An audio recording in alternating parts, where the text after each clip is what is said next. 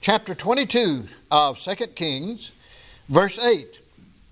And Hilkiah the high priest said unto Shaphan the scribe, I have found the book of the law in the house of the Lord. And Hilkiah gave the book to Shaphan, and he read it. Now, if you don't know the story behind this, Josiah has become king. They're cleaning out the temple, and they find the law. They find the book of the law, as he says here. So we go over to verse 11, and it came to pass when the king had heard the words of the book of the law, that he rent his clothes. Now, Josiah's predecessor was not a godly king. He allowed and, in fact, encouraged idol worship and so forth. And the nation was out of God's will and out of God's blessings.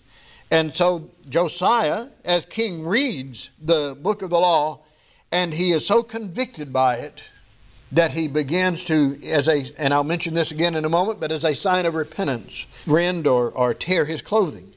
Now chapter 23, verse 1, and the king sent, and they gathered unto him all the elders of Judah and Jerusalem.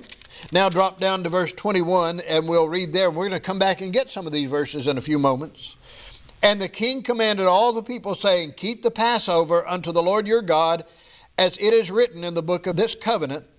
Surely there was not holden such a Passover from the days of the judges that judged Israel, nor in all the days of the kings of Israel, nor in the kings of Judah, but in the 18th year of King Josiah, wherein this Passover was holden to the Lord in Jerusalem. Moreover, the workers with familiar spirits and the wizards and the images and the idols and all the abominations that were spied in the land of Judah and in Jerusalem did Josiah put away, that he might perform the words of the law, which were written in the book that Hilkiah the priest found in the house of the Lord. And like unto him was there no king before him that turned to the Lord with all his heart and with all of his soul and with all his might, according to all the law of Moses, neither after him arose there any like him. Now let me at the outset say this, that this message has been sort of a challenge to me. You know, I mentioned Wednesday night that I thought I was going to preach on revival today, and then Thursday I decided I wasn't, and then Thursday afternoon I decided I was, and Friday morning I didn't really know what I was going to do. Because there was something in here, in the verses, not that I read this morning, but I read in studying, that really bothered me, and I thought, why? And I've got to find out the answer why before I can present this message to God's people. And so it took some time, but I believe the answer, and we're going to get to that. I'm not trying to be mysterious. I just don't want to give away the end of the message before the beginning. Dr. Vance Havner once said this, one reason we don't have revival is because a lot of people don't want revival. Amen. And folks, that's true. Oh, if God's people would just want to be revived. And I don't mean reformed. Reformation is not revival. You notice the subtitle of this message is The Correction by Josiah, the Calamity of Jerusalem. We're going to see that in a moment. But a lot of people just don't want revival. We're comfortable with the routine. We're comfortable with just coming to church and having church. I call it playing church.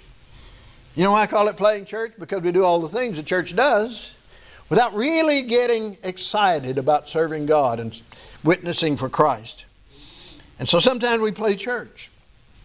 So obviously we're going to talk about revival this morning. I finally got settled on it. Many consider a good revival to be one in which you get a dynamic pastor from somebody else or from somewhere else, some other church, and have him come and either a week or I think it's down to about 3 days these days because you can't.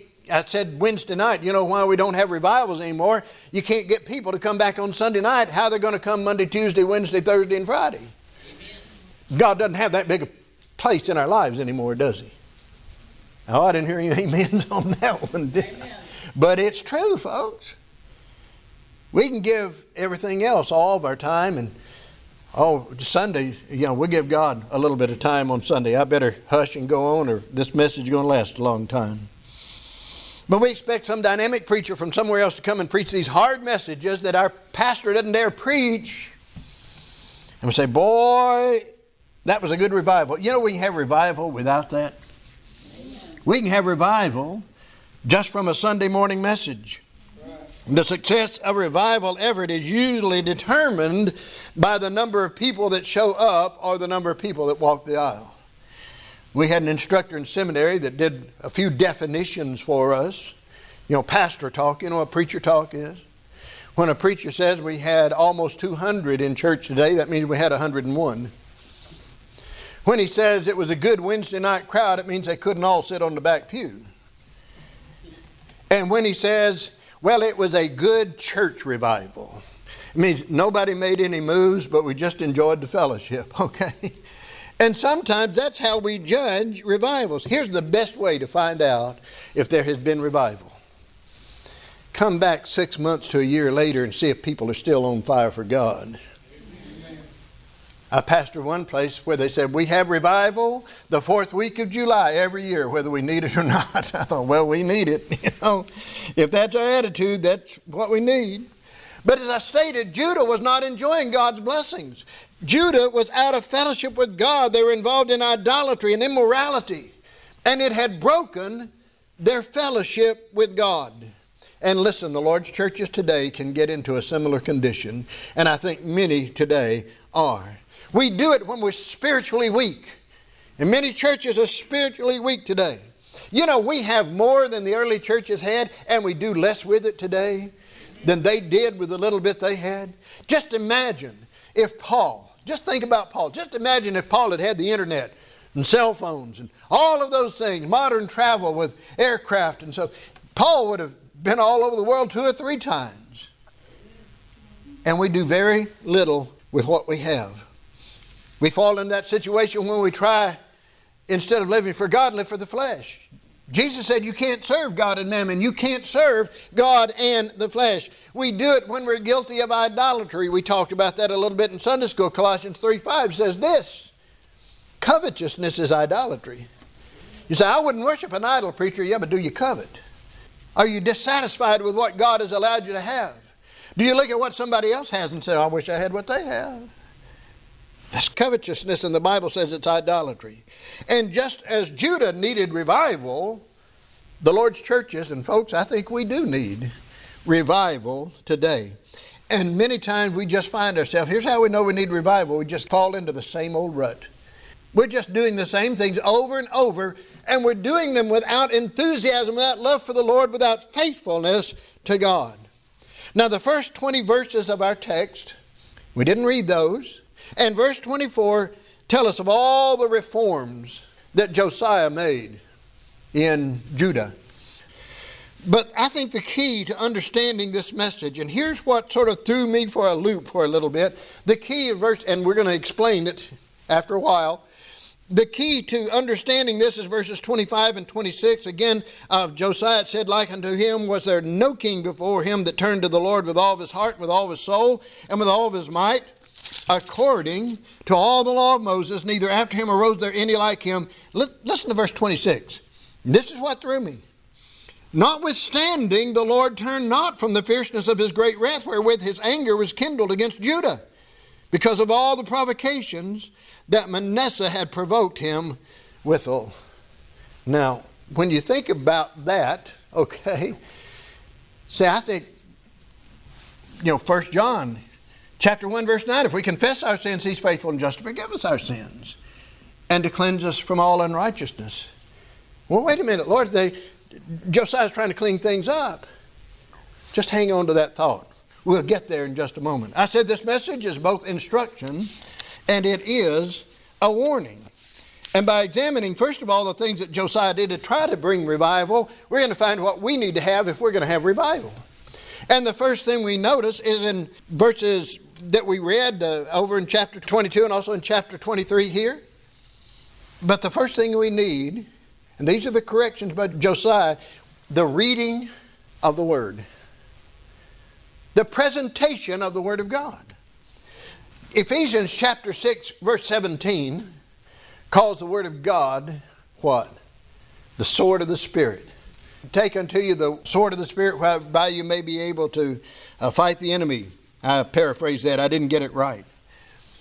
But the Word of God is the tool that the Holy Spirit uses to convict God's people. It's the tool that the Holy Spirit uses to convict our hearts. Listen, it is not preachers who are powerful, folks.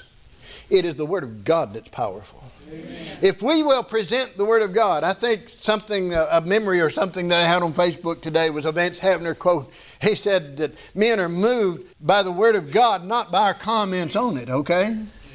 So it's the Word of God that is powerful, and if we're going to have revival, we need the Word of God. It's called quick, it's called powerful, it's called sharp. Quick means it's alive. Powerful means it's effective in operation. Sharp means it is more cutting than anything else.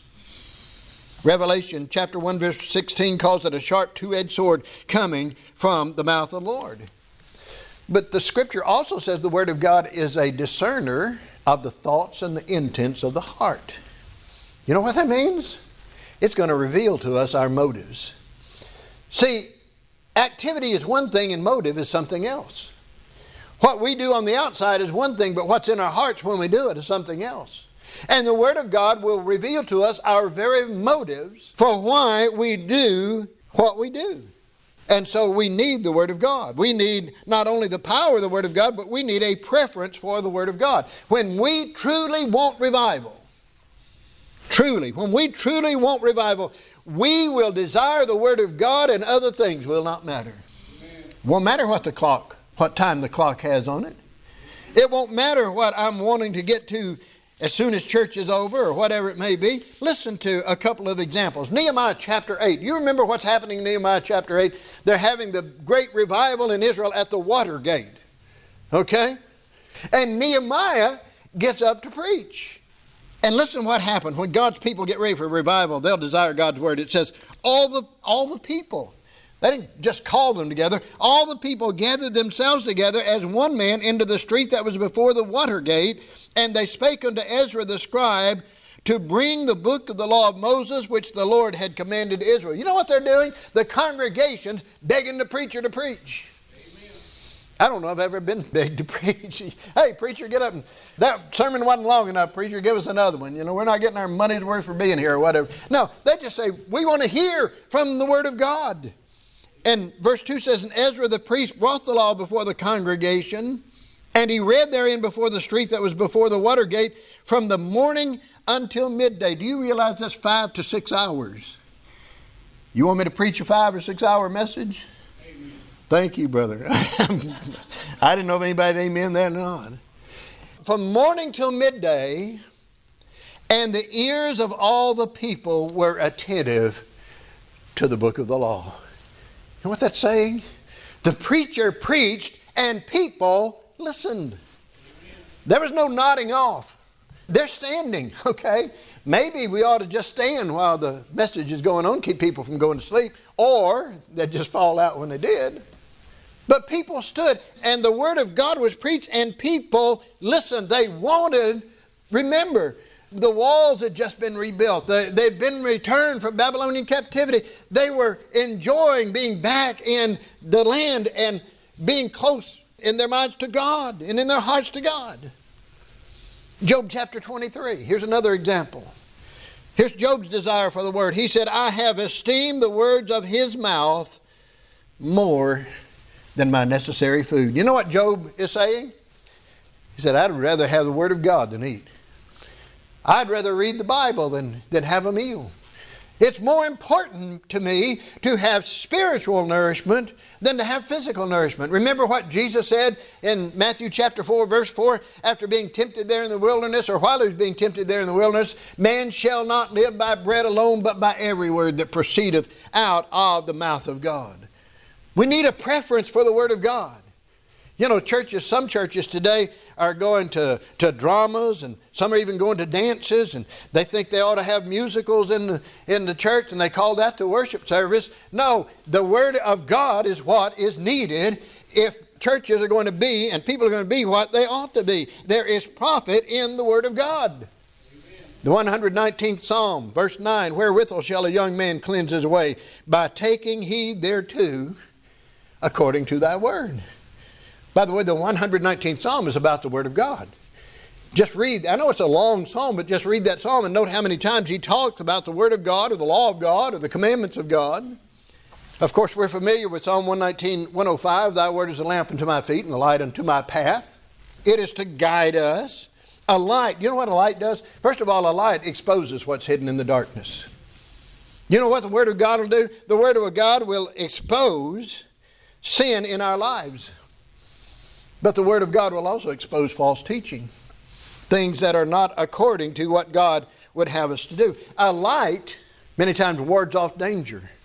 Remember the old, I don't know if they're old jungle films or cowboy films, and they're surrounded by all the animals, the wolves howling and all of that. What do? They build a fire. It'll ward them off. In that day it may have been snakes on the path, whatever. And listen, the Word of God will ward off snakes. Now I'm talking about the two-legged kind, not the kind that slither on their belly. So it will ward off danger. And putting out the light is a sign of great danger. And I'm afraid many churches, many preachers have put out the light of God's Word today. Psalm 119, 165, the Word of God brings great peace. Listen to it. Great peace have they which love thy law, and nothing shall offend them. The psalmist said, thy word have I hid in mine heart, that I might not sin against thee. How do you deal with the devil? Well, how did Jesus deal with the devil out there in the wilderness? Every time Satan tempted him, he quoted Scripture to him. And if we would get the Word of God in our hearts, not in our heads. You know, stuff gets in my head, and by the end of the day, I've forgotten what was in my head, okay? You say, how can you forget to do something that you wanted to do, and yet you can remember all that Scripture? Because the Scripture's in here, and it's not in here. And so we need to get the Word of God in our hearts. The psalmist also said in the 16th verse of that 119th psalm, I will delight myself in thy statutes. I will not forget thy word. Get the Word of God in your heart and don't forget it. Keep it there. God's Word is the source of cleansing. It is the prevention against sin. And God's Word is the source of great delight. And then there's presenting of the Word of God, because unfortunately in many places today, people don't want the Word of God presented. Preacher, entertain us. Tell a few jokes. Make us laugh. Give us something other than the Word of God. And the modern attitude toward the preaching of the Word of God is keep it short and sweet and don't convict anybody. Otherwise, we won't show up. You know what human wisdom says about the preaching of the Word of God? 1 Corinthians chapter 1, verse 18. For the preaching of the cross is to them that perish foolishness. To whom is it foolishness? Folks that are perishing. Folks that are lost. But listen to the rest of that verse. But unto us which are saved, it is the power of God. There's power in this Word. If we would just preach it, share it, put it in our hearts, live it in our lives. Do we come to hear a message from the Word of God, or do we just come to hear and see what the preacher's going to do next? I mean, he's sort of goofy sometimes, you know. And so, thank you. I love people who amen in the right places. So which do we come to see? Which do we come to hear? But if we're to remain close to God, there must be a receiving of the Word of God. That's the first thing. What did Josiah do? He listened to the Word. He had the Word presented. And then there will be a repenting of works. Go back again to chapter 22. It came to pass when the king heard the words of the book of the law that he rent his clothes. He tore his clothes. You know why many people don't repent? They reject the Word of God. Well, that's just Bible. That doesn't apply to me. Preacher's not preaching to me. I'll say this again. I've said it before. I don't preach to individuals. I mean, I don't say, who do I want to pick on today? Well, since he amen the goofy thing, I don't say, boy, Brother Rick really needs this message. I'm going to preach it to him. No. Preach the Word of God to God's people.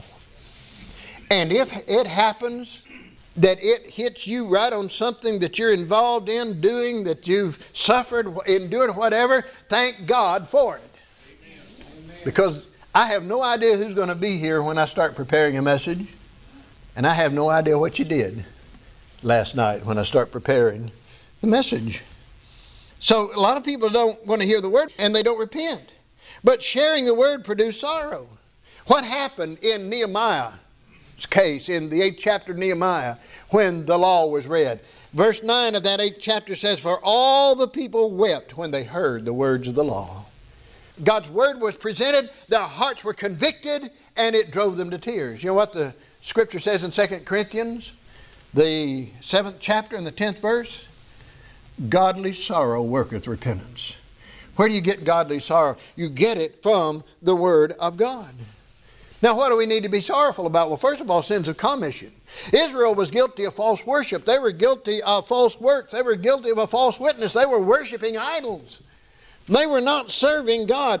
And upon hearing God's Word, the first thing Josiah did was just go into repentance, tear his clothes. Many times they'd tear their clothes and put dirt and ashes on their head as a sign of repentance.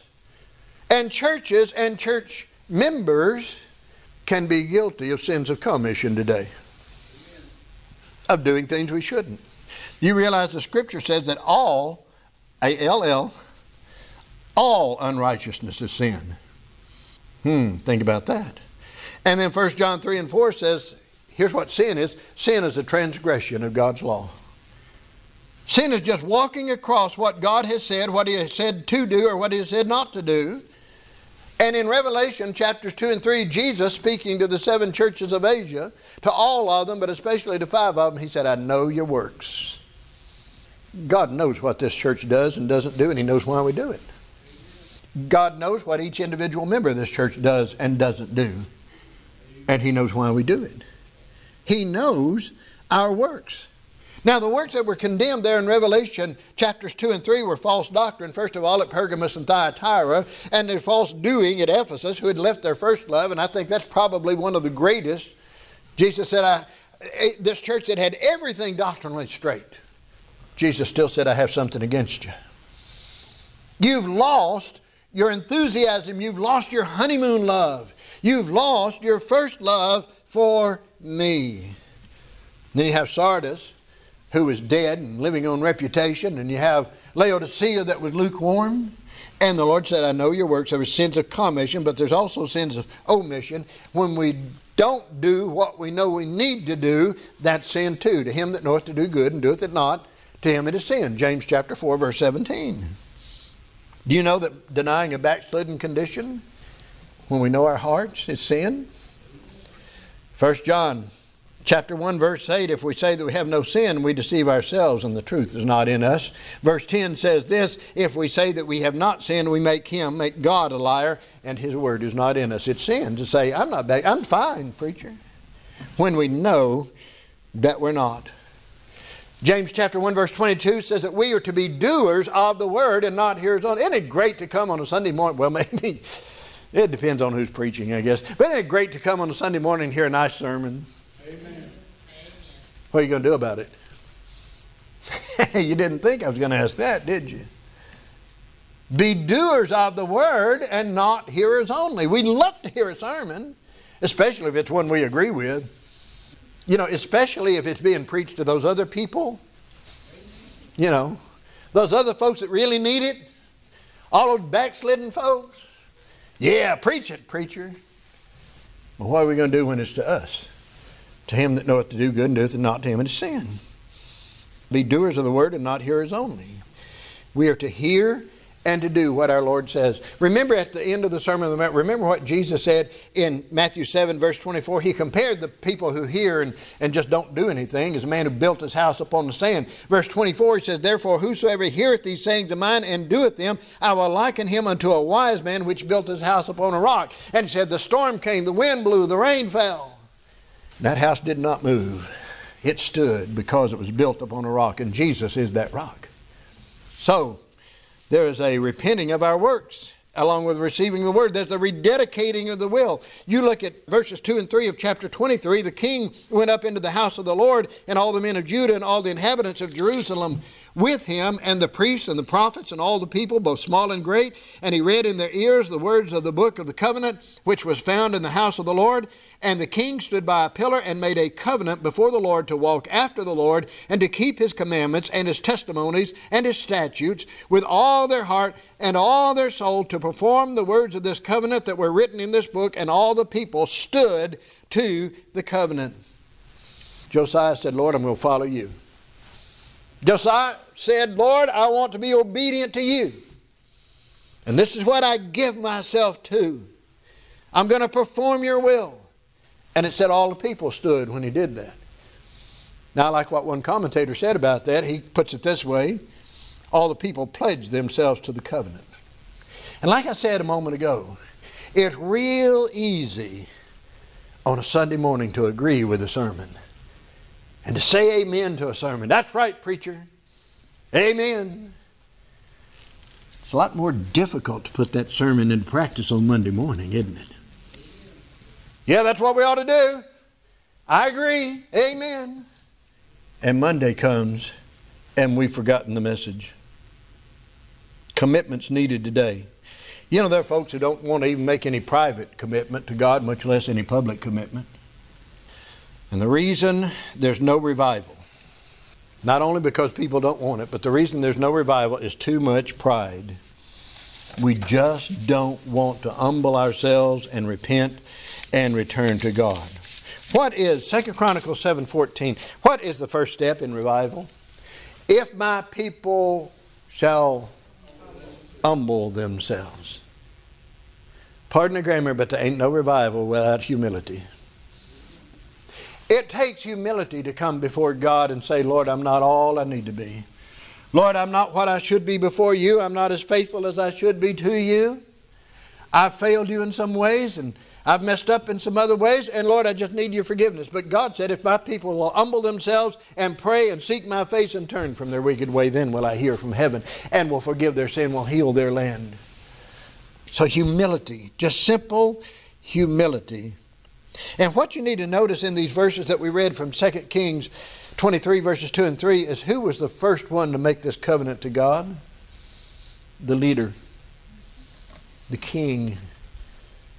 If the message doesn't come here first, folks, it doesn't need to come out of here.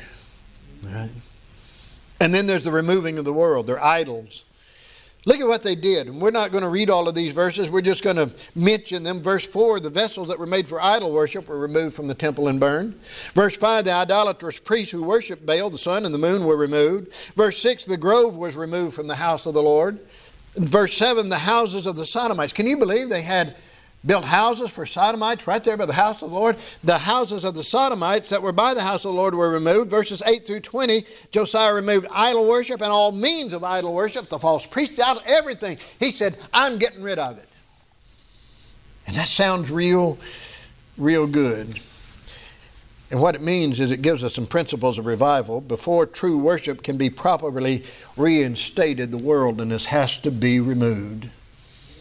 You can't worship God properly with the worldliness. And that's what bothers me about a lot of so-called worship services today. I think there's a lot of worldliness in worship services today. You realize when we come in here, not that God's dwelling in this building, even all of the places in the world can't hold God. Amen. But we're coming into the very presence of God when we come in here to worship Him. Jesus is here. Where two or three are gathered together in my name, there am I in the midst. So the Holy Spirit is here. Here's what they did. They made a clean break. Maybe you want to say it this way. They stopped cold turkey. All right? See, when I was thinking about that, and I started to use this as an example, and I said, I don't want to offend anybody. But folks that want to give up smoking, what do they switch to? Sometimes vaping. Which is just as many chemicals in that as there is in, just as dangerous. But then some want to just taper off. Well, I'll cut from 2 packs a day to 1 pack a day. I'll cut from a pack a day to half a pack a day. You're still taking in the poison, just not as much. And this is not an anti-smoking sermon. Please get that. I mean, if you want to do that, fine, you do it. That's between you and God. But what I'm trying to point out is Israel didn't just say, well, we'll get rid of some idols. Or Josiah didn't say that. Let me rephrase that. Josiah didn't say that. He said, it's gone. We're stopping it. We're stopping it now. And he got rid of all of this. We've got to get rid of that which interferes with our worship. There's going to be revival. There's got to be a clean break with sin. You cannot serve God and mammon. Remove the obstacles. Humble ourselves. Pray. Seek God's face. Turn from the things that we're doing that don't please God, and He will bless us. Now that's the instruction. That's what Josiah did. And verse 25 says, they even kept the Passover, and said it wasn't like any Passover they'd ever had before. I can't imagine that. But then, verse 25 says, there was no other king in Israel that kept the law and did the things that Josiah did. And then verse 26. Notwithstanding, the Lord turned not from the fierceness of His great wrath, wherewith His anger was kindled against Judah, because of all the provocations that Manasseh had provoked him withal. Remember, the title of this message is Reformation is not revival. Josiah made a lot of reformations in Judah. We're getting rid of this, we're not going to do this. But the subtitle is The Corrections of Josiah, the Calamity of Jerusalem. Go back and read over those verses in chapter 23. Notice what you see as you read them. The king read. The king sent. The king went. The king stood. The king commanded. The king put down the idols. Then go back to Nehemiah 8 and read where the people gathered together at the water gate and said, we want to hear from the Word of God. There is a difference between reformations made by a king and revival of a people. Judah had been reformed, but they had not repented and been truly revived. Now, where do you see that in here? Go to the book of Jeremiah. Jeremiah writes about this. Jeremiah chapter 3 and verse 10 says this, And yet for all this her treacherous sister Judah had not turned unto me with her whole heart, but faintedly, saith the Lord. You know what faintedly means? Falsely. It's like telling a lie. Judah went through the motions. It's like having a week of revival services. When I first started pastoring, I learned a new word, or a new description of revival services. Because this one woman asked me, when's the protracted meeting? And I said, the what? Well, they used to have revivals and they'd schedule them for a week, but it'd be so good and people getting revived and people being saved, we're going to go on for another week. So they'd just be protracted on out. Like I said, we can't even get people to show up for 3 days of revival services today. Too much going on. I might miss my favorite TV show. I'm sorry. Did I say that? All right. But you see where we've come to. We go through the motions. Yeah, we'll have a week of revival service. It's great. We had a week of revival service and we're all revived, right? Nah. Revival doesn't take place anywhere but right here. Amen. And if it doesn't take place right here, it doesn't take place out here. And that's what we need to learn. Albert Barnes, commentator, wrote this. I thought it was good. True repentance might have averted God's anger. But the people had sunk into a condition in which a true repentance was no longer possible. Individuals like Josiah were sincere, but the mass of the nation, despite their formal renewal of the covenant and their outward perseverance in Yahweh worship, had feigned rather than felt repentance. Another commentary says this, God did not turn from His wrath because despite Josiah's personal godliness and his righteous example and leadership, the people of Judah still provoked him by loving the sins introduced during the wicked days of Manasseh, Josiah's grandfather. Okay, we'll go along with you, king. Get rid of the idols, but the idols have not been removed from our hearts. A person can walk this aisle 1,000 times, get on their knees in this altar 1,000 times and pray for revival and repentance in their heart, but if you don't remove the idols, it's not going to happen. This commentary goes on. From consultation with Huldah, he, Josiah, knew that there would be no deep note or lasting value in the Reformation. That fact, however, did not give him the right to refuse to follow the light which had come to him. So Josiah says, I'm going to follow God. I know what the people are going to do. I know how they're going to react, but I have to follow God because it's been revealed to me. I've heard the Word of God. Somebody else said, vain were the warnings of Jeremiah. Vain were his exhortations to repentance. Vain his promises that if they would turn to God, they would be forgiven and spared. 30 years of irreligion and idolatry under Manasseh had sapped the national vigor and made true repentance an impossibility. Why do you read all of that? Because I believe, first of all, nationally, that's where we are. And let's be very careful that as a church, we're not like that, folks. Okay? Why did God not turn from his wrath toward his people? Because of all the provocations which had already provoked him. And one more commentator put it this way, and this is in your bulletin article this morning. It was too late, not for God to forgive upon repentance, and I might add there true repentance, but for the nation to repent sincerely and heartily. Listen to this. Sin had become ingrained in the national character. And folks, I submit to you that sin is ingrained in the national character of the United States of America today. It is a part of our lives. We must be different. We as God's people, we as one of the Lord's churches must be different. And listen to this. Your pastor can want revival as badly as Josiah wanted revival for Judah. And he does. He can pray for it. He can preach toward it. He can encourage us to do it. He can do everything he can do for us to have it. But as Vance Havner said, we're not going to have revival if we don't want it. Amen.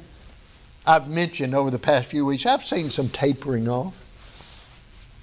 Some enthusiasm just sort of waning. We just pray that God won't let that continue. We have become so enamored. Remember, I was asked a question Wednesday night about why some churches are doing things that are foreign to the Word of God and leaving the faith and things like that. And I tried to recall my answer. In fact, I went back and listened to the video. We've become so enamored by, and our lives are so full of things of the world that we just don't have time for the things of God. Bible study, prayer, witnessing, even coming to church. We just don't seem to have time. It's not one of the priorities of our lives. And when we don't know the Word of God, we are sitting ducks for the devil, for the flesh, and for the world. Amen. We meet temptations to sin by the Word of God. And we can do on the surface all of the things that are mentioned that Josiah did. We can even have a protracted meeting if we want to. But folks, if it's just doing things, if it's just going through the motions, if it's not done in the right way and for the right reason, we're in danger of finding ourselves with Judah right there in verse 26 of the text. Amen. I was supposed to read this in the introduction, and I sure forgot to do it. We talk about service. Just listen to some verses for a moment. Psalm 9:1, I will praise thee, O Lord, with my whole heart. Psalm 111, verse 1, I will praise the Lord with my whole heart. Psalm 119, verse 2, those that keep his testimonies and that seek him with the whole heart. Psalm 119, verse 10, with my whole heart have I sought thee. Oh, let me not wander. Psalm 119, verse 34, I shall keep thy law, yea, I shall observe it with my whole heart. Psalm 119, verse 58, I entreated thy favor with my whole heart. Be merciful unto me. Psalm 119, verse 69, I will keep thy precepts with my whole heart. Psalm 119, 145, I cried with my whole heart, hear me, O Lord. Psalm 138, verse 1, I will praise thee with my whole heart. Jeremiah 3:10, they've not turned unto me with her whole heart, but feignedly. Jeremiah 24, verse 7, for they shall return unto me with their whole heart. You know what God wants? Our whole heart, folks. He doesn't want just a part. He wants every bit of it. Amen. And if we don't give it to him, again, we're liable to end up like Judah. we're going to conclude with what I call the returning to worship. Go back to verse 21. I mentioned these verses, 21 through 23. And the king commanded all the people, saying, keep the Passover unto the Lord your God, as it is written in the book of this covenant. Surely there was not holden such a Passover from the days of the judges that judged Israel, nor in all the days of the kings of Israel, nor of the kings of Judah, but in the 18th year of King Josiah, wherein this Passover was holden to the Lord in Jerusalem. He said, we've got to get back to what God desires. Now, here's my personal belief. The Lord's churches today are so far removed in dedication and in commitment from what the first century churches were, folks, we might not even be recognizable to those folks of the first century. After breaking with the world, we must worship God with our whole heart, in spirit and in truth. That means doing what God says, when He says, how He says, where He says, and just exactly the way He says. It's not enough just to put away sin. We must put on the Lord Jesus Christ. Romans chapter 13, verse 14, but put you on the Lord Jesus Christ, and make not provision for the flesh to fulfill the lust thereof. We must commit ourselves and serve Him. The human mind is not a vacuum. I've seen some folks that thought it was, but it's not. The mind is not a vacuum. It's going to be filled with something. It will either be filled with thoughts of God and godliness, or it will be filled with thoughts of the world and worldliness. And Philippians chapter 2 verse 5 says this, let this mind be in you, which was also in Christ Jesus. Okay? What are God's people to have? The mind of Christ. We're to let Him direct our lives. There can be no revival. There can be no worship, true worship, without God and without His Word. That's one reason you won't see this preacher saying, well, let's do away with the preaching and have a little drama. Now, if young people want to put on a skit, want to put on a play, that's fine, but we're going to have preaching too. You'll not see this preacher saying, oh, well, let's just, instead of me preaching, then let's just all sing, okay? Singing's good. But the Word of God is what changes hearts. Amen.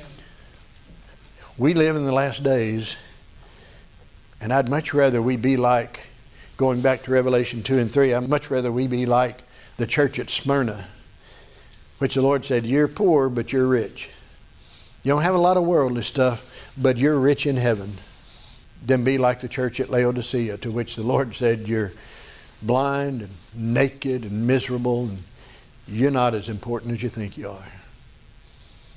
And the only way to do that is get revived and stay revived as the Lord's church.